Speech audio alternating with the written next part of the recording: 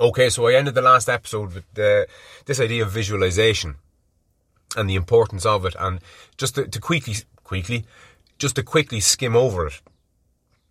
A visualization is something that you see with your mind's eye. Now, even that is a strange enough way to phrase it, given my own terminology, because a better description of it, again, using my terminology, will be a soul's eye view. Because saying the mind's eye is problematic using my own terminology and my own way of thinking. Because I've always said that there's a difference, we're split in half basically between our mind or our egos or our conscious, which is thinking and articulate and all the rest of it. And then there's another side, which is a spiritual side or a soulful side or an emotional side, a feeling side, which deals in kind of pictures and narratives as opposed to words and sentences and all the rest of it.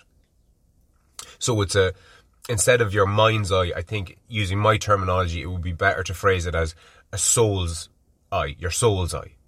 So a visualization is something that you can think of visually. But if it's not in words, if you're picturing it, if you're imagining it, imagination again will be the realm of the soul more so than the mind per se. But if you can create a visualization, if you can generate a scene with your eyes closed in your head, that to me is the realm of the soul. So visualizations generally are a soulful thing. And it's the difference between saying something like, I'm going to win the race on Friday, versus I can see myself winning this race. I can see it. I can see myself sticking me head and neck out and just getting across that finish line and winning. And I can see myself on the podium and I can see the flowers being handed to me and getting my gold medal. You can visualize it. You're creating a future. And the fact that you're creating this vision in your head, that creativeness, that spark, anything creative is generally a soulful experience. And when you can conjure visualizations like this, there's a form of prophecy involved here. Visualizations can be self-fulfilling prophecies. If you think about something enough, if you wish for something enough, if you want for something enough, and you obviously put in the requisite amount of hard work and effort and all the rest of it, you have a much higher percentage chance or a much higher likelihood of achieving your goal, whatever that may be, if you can visualize you having achieved said goal. You can visualize you becoming that person and embodying the thing that you want to achieve, essentially. And for the most part, the only domain that I can really think of, that comes to mind at least, whereby visualizations are so important and are so kind of front and centre in the discourse, is sport. And McGregor did this better than anybody. There's an absolutely fantastic video of Conor McGregor when he's either 15 or 16. He's literally just a spotty teenager. He's an absolute nobody in the grand scheme of things. And I can't even remember if he's sparring or if he's hitting the pads or what, but there's a guy with a camera pointed at him and he turns around. It could have been the end of a fight, I'm not even sure. But he walks over, turns around, kind of grabs to the camera or puts his face into the camera and goes, I'm going to be the champion of the world. I'm going to be the best ever. I'm going to lift titles and nobody's going to beat me. I'm the best ever. I'm the fucking future. Something as near as makes no difference as that. Because he believed it. And there's a, as I said, a propheticness to that, because he made that a reality. He created a reality for himself in his head. And that to me is a soulful thing to do. He visualized it. He could see himself holding up the UFC belt. He could see himself being the best in the world when he wasn't the best in his county in Ireland. And I don't know where he gets that from. I don't know if that was just always within him, if he always had that strident sense of self-belief, or I don't know if that was embodied on him via his coach John Kavanagh. Because John Kavanagh is another person who speaks in terms of visualizations, and I know that he says to his fighters when they're in their fight camp leading up to a performance, essentially leading up to competing at a high level, when they're sparring in their fight camp, he gets them to visualize the night of the fight from every step of the way, from when he's getting his hands wrapped before sparring, when he's putting on his gloves, when he's walking from the changing room to the octagon. John Kavanagh asks his fighters to imagine that this is, the big Saturday night. This is the pay-per-view. This is the fucking under the lights, as they say. And I remember, I can't remember when I'm quoting this from, but I thought this was fucking brilliant. One of his fighters hopped into the octagon, and Kavanagh reckoned that he wasn't doing the whole visualization thing.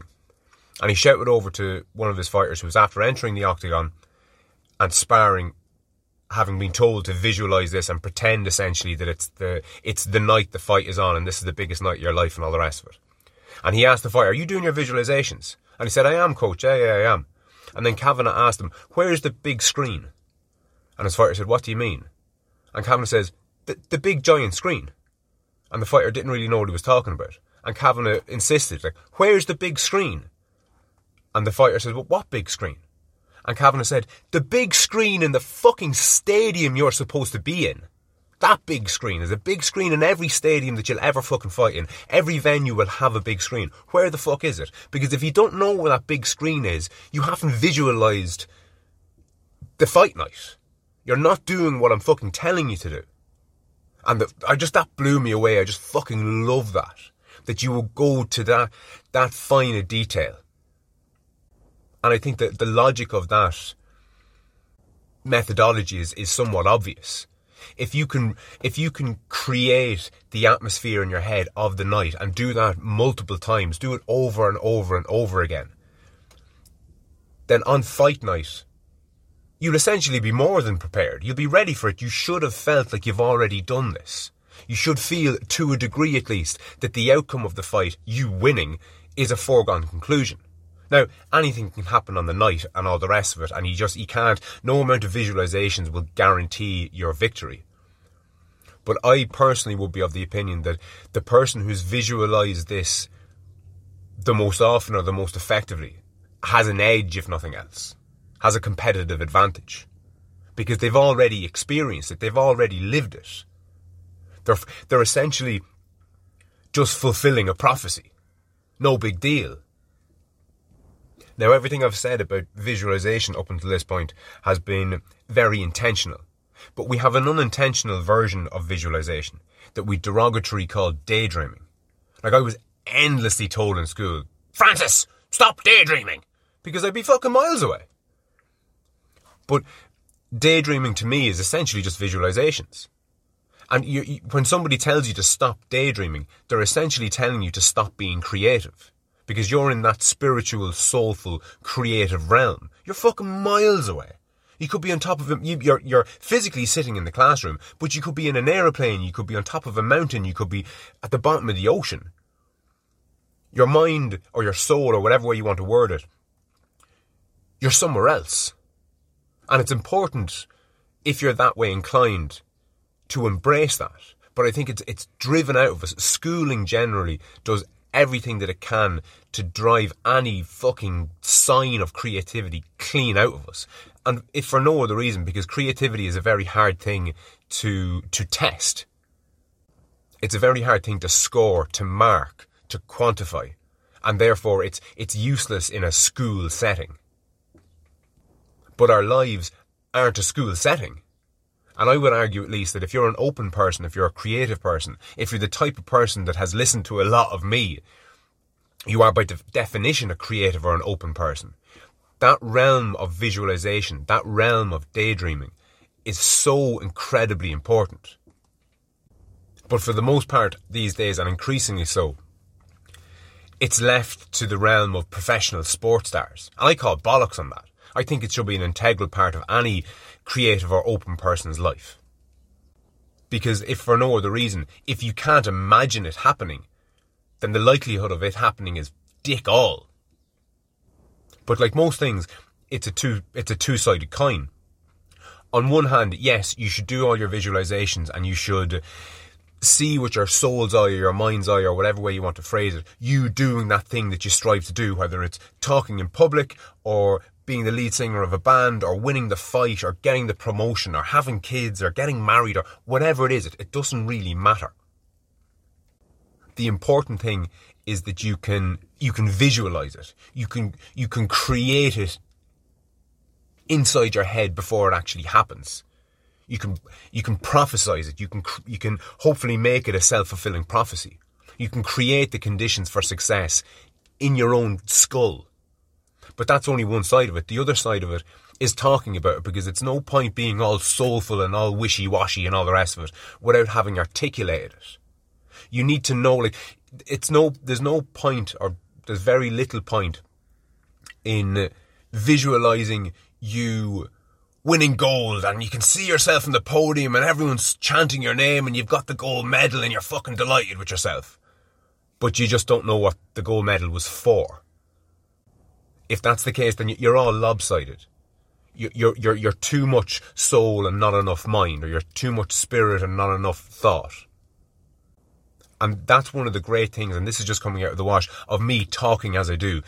These episodes are me exercising, and in this sense I do mean running on a treadmill or a kettlebell exercise.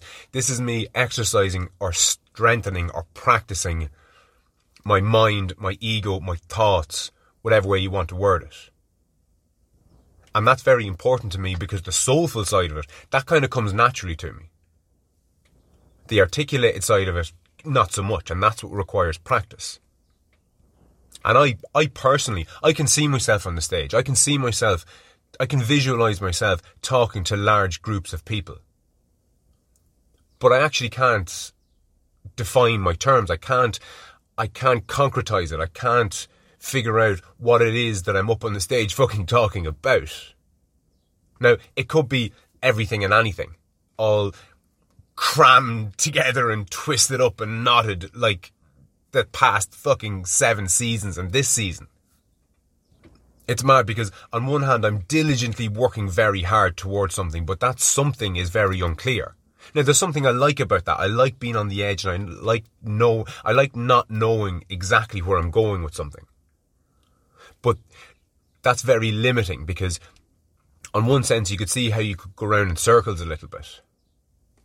And I know I've done that with this season to some degree. I've retraced my steps on previous episodes. I've gone over a lot of the same material I've done in previous seasons. But I'd like to think that with every full revolution, my circle gets a little bit more precise, more pristine, clearer. And I'm spiralling upwards as opposed to downwards. But I fear that without a destination in mind, without a specific goal, I'm destined to, one degree or another, meander my way forward. And again, on one hand that's good, but on another hand it's not so good. And if this is if what I'm talking about here now is the only thing worth remembering that comes out of the wash of all these episodes, is maybe I have to remind myself, what specifically are you working towards, Frano? That's what I have to ask myself. What is it specifically? Fucking nail it down. Concretize it. Because it's not until you actually know what it is that you can really make those visualizations work. It's not until you know where you're going that you can best lay a path in front of you. And I suppose what this has me thinking now is, I'm very proud of the previous 7 seasons, 8 seasons, including this season. I'm very proud of that, but I think I might have gotten to a point now whereby I need to figure out exactly what I want to achieve from all of this. Because it's grand on one hand saying, oh, it's just practice and you're making yourself more articulate and all the rest of it. You can't get too articulate. But without an end goal, without visualising your destination, how are you ever expected to get to where you're going if you don't know specifically where you're en route to? And maybe that'll all just figure itself out. But to me, at least, that's leaving far too much to chance. I'm not in control enough. I'm not being decisive enough. And on that note, I'll chat to you tomorrow.